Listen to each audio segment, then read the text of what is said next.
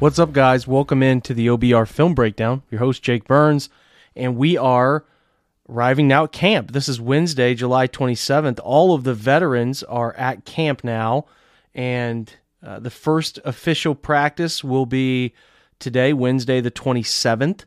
And yeah, this is great. A lot of things happening, a lot of moving parts. We'll talk about some things that took place as far as arrivals and announcements and some early roster movement.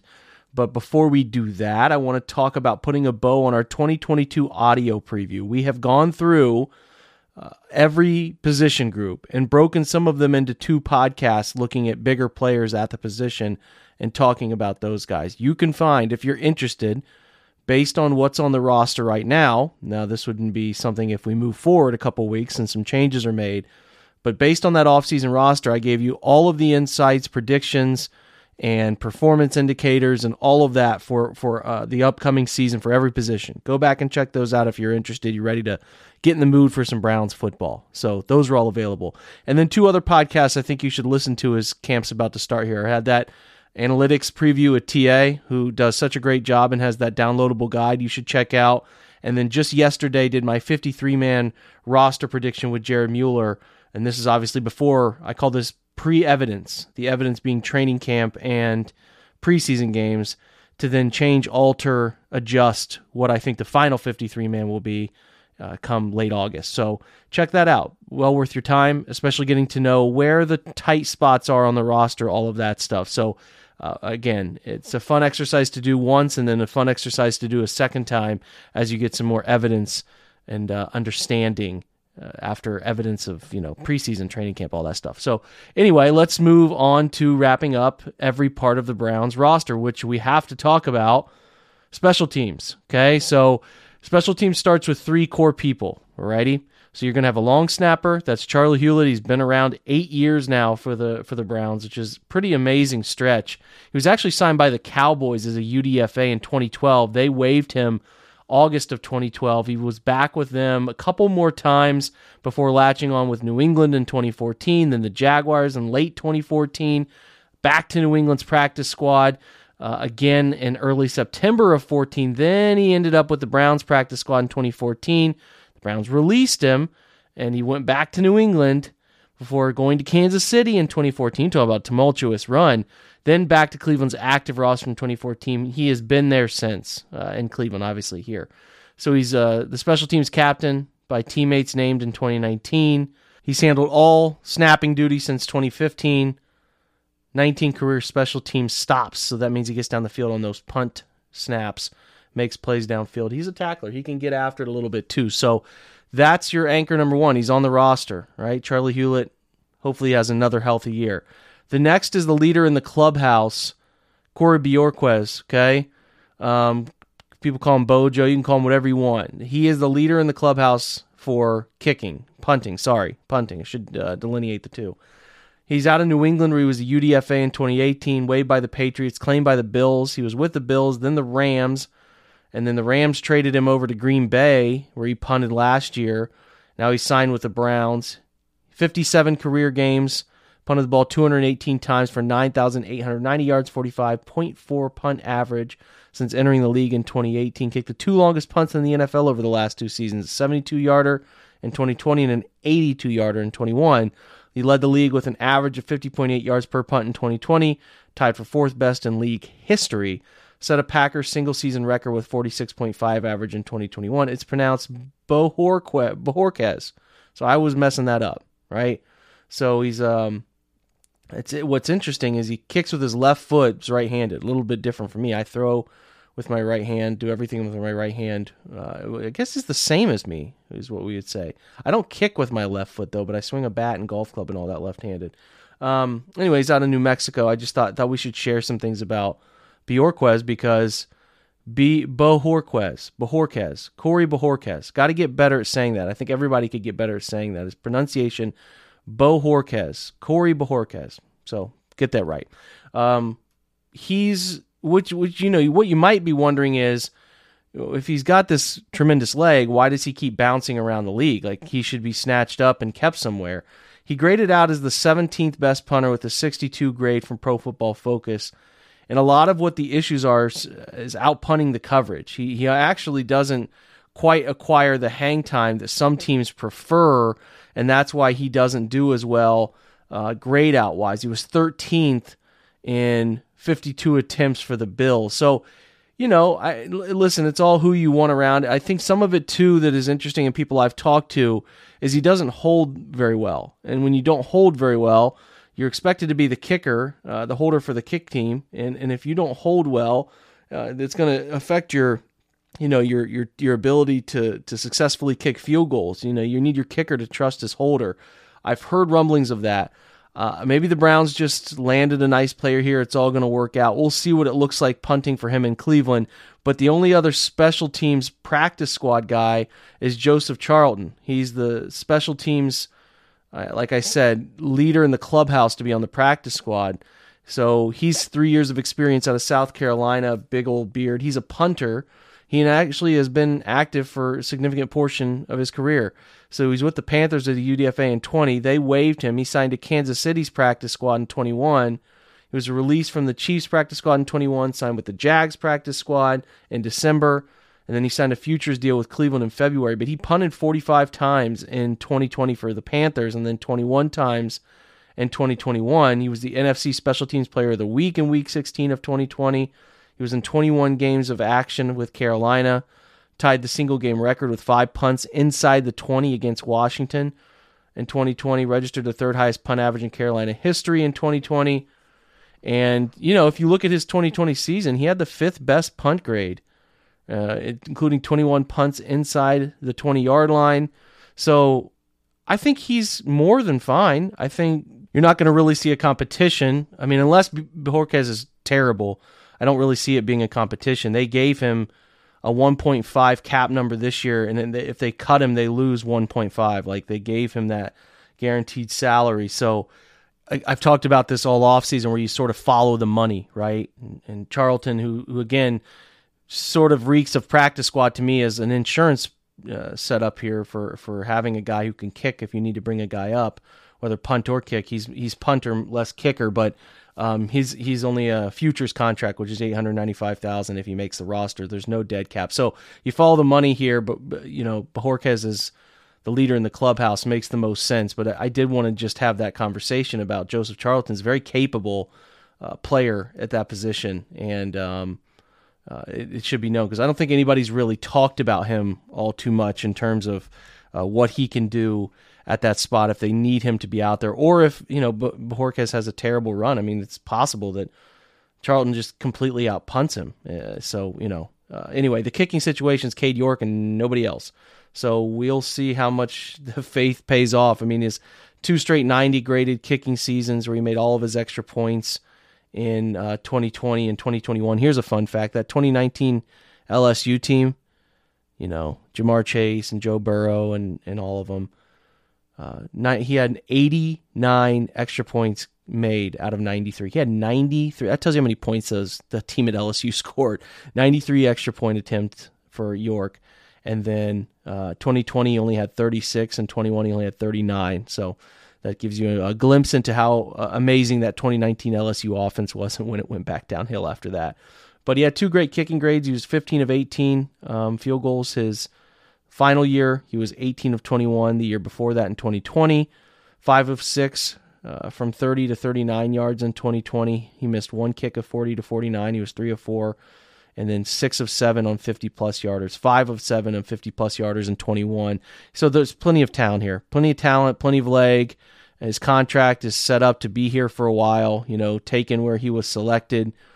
He's still a very young player. Cade is 21, just over 21. He won't turn 22 until January of next year. So there's a ton of talent here. His 4th-round pick 124. Gets paid accordingly. Cap numbers of $8 million, just over $1 million the following year, 1.16 in 24, and then 1.2 in 25. So very affordable. They need to give him everything he needs to succeed. I suspect they will, and I think he'll be a very, very good NFL kicker over time. If we, how quickly that happens, I don't know, but I believe in him to be a really good player, and I hope that he gets a chance to prove that in Cleveland, and they don't get too hasty with the decision-making there. So that's punter, kicker, that's holder, that's everything, that's long snapper. We've got to talk about returns. I mean, Jakeem Grant's obviously going to be the guy. He's got 2 kickoff return touchdowns in his career, 2019 and 2018. He has 4 punt return touchdowns, 1 last year in Chicago, 1 in 2020, 1 in 2018, 1 in 2016. Has had really good punt return grades for 4 out of 6 seasons. Continues to be a vital asset in that regard. He's had 3 really strong kickoff return seasons. I expect him to handle both. He's being paid well.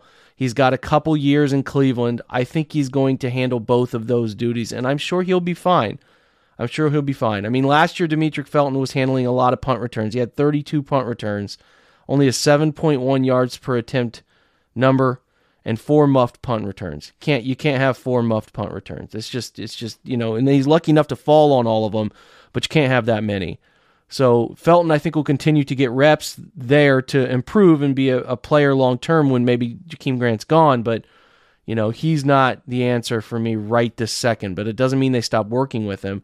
Donovan Peoples-Jones also got some punt returns last year. He had 12 returns for 95 yards, only a 7.9 average. He didn't muff any returns and hasn't in his 2 years. In 2020, he had 19 punt returns, graded a little bit better on those punt returns. He had 18 kickoff returns to DPJ in 2020, but that went down to completely nothing in 2021 because they tried Anthony Schwartz back there, and Felton got some opportunities there too. Felton had 9 returns for 172 yards for a 19.1 average. Schwartz had 15 returns for 322, a 21.5, so it does seem like Schwartz could handle that duty over time and certainly be a guy continuing to get reps back there. He got rocked in that New England game. He got that concussion that kept him out for a significant amount of time. He only returned 1 more kick.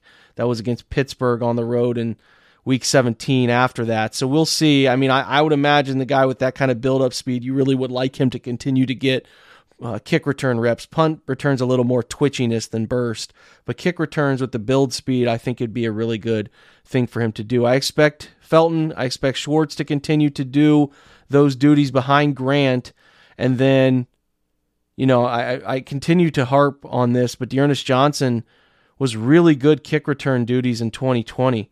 And in 2021, again, when he had only 6 returns, but he had 139 yards and a 23.2 average, so he's pretty dang good kick returner, and I don't know if they'll go to him. We'll see. I mean, listen, the Seahawks had Chris Carson retire today, so I don't know. Maybe they're poking around. We talked about this leading up to camp at a position of strength, or some team with an injury might come calling, and this could be a situation where D'Ernest or Kareem Hunt are called about. But back to this example, D'Ernest had 19 kick returns in 2020 for 471. That's a 24.8 yard average. Really like that. He's returned 5 punts in his career, but I think he's a nice kick returner. And I like having running backs as your kick returner, man. They're just used to toting the rock. It's not uncomfortable in any way. So that's your setup for special teams. I mean, we're not going to really go in too deep. It's fringe guys at the bottom of the roster, your linebackers, your Tony Fields, your Sione Takis, your Anthony Walkers are going to be huge in that regard. Your tight ends always get a lot of action in specials. Your end of the roster safeties, LeCount, Harrison will get plenty of opportunity. Your late corners like your Herb Millers. In this situation this year, you'll probably see if they keep a guy like Sean Jolly, who I predicted would make the roster yesterday, that would be a heavy dose of his work. And wide receivers too. Those wide receivers play a role, especially as gunners or contain guys on kickoff teams. So those end of the position group guys are the ones that are going to be the most impactful special teams performers. So that is it, though. That's the preview. That's everything covered for your Cleveland Browns. I hope you enjoyed the audio preview. We're going to take a quick break and then very quickly touch on what we saw as the players arrived in Cleveland for the first day of training camp. We're driven by the search for better. But when it comes to hiring, the best way to search for a candidate isn't to search at all. Don't search, match with Indeed. Indeed is your matching and hiring platform with over 350 million global monthly visitors, according to Indeed data, and a matching engine that helps you find quality candidates fast. Ditch the busy work. Use Indeed for scheduling, screening, and messaging so you can connect with candidates faster. Leveraging over 140 million qualifications and preferences every day, Indeed's matching engine is constantly learning from your preferences, so the more you use Indeed, the better it gets. Join more than 3.5 million businesses worldwide that use Indeed to hire great talent fast. And listeners of this show will get a $75 sponsored job credit to get your jobs more visibility at Indeed.com/Blue Wire. Just go to Indeed.com/Blue Wire right now and support our show by saying that you heard about Indeed on this podcast. That's Indeed.com/Blue Wire. Terms and conditions apply. Need to hire? You need Indeed.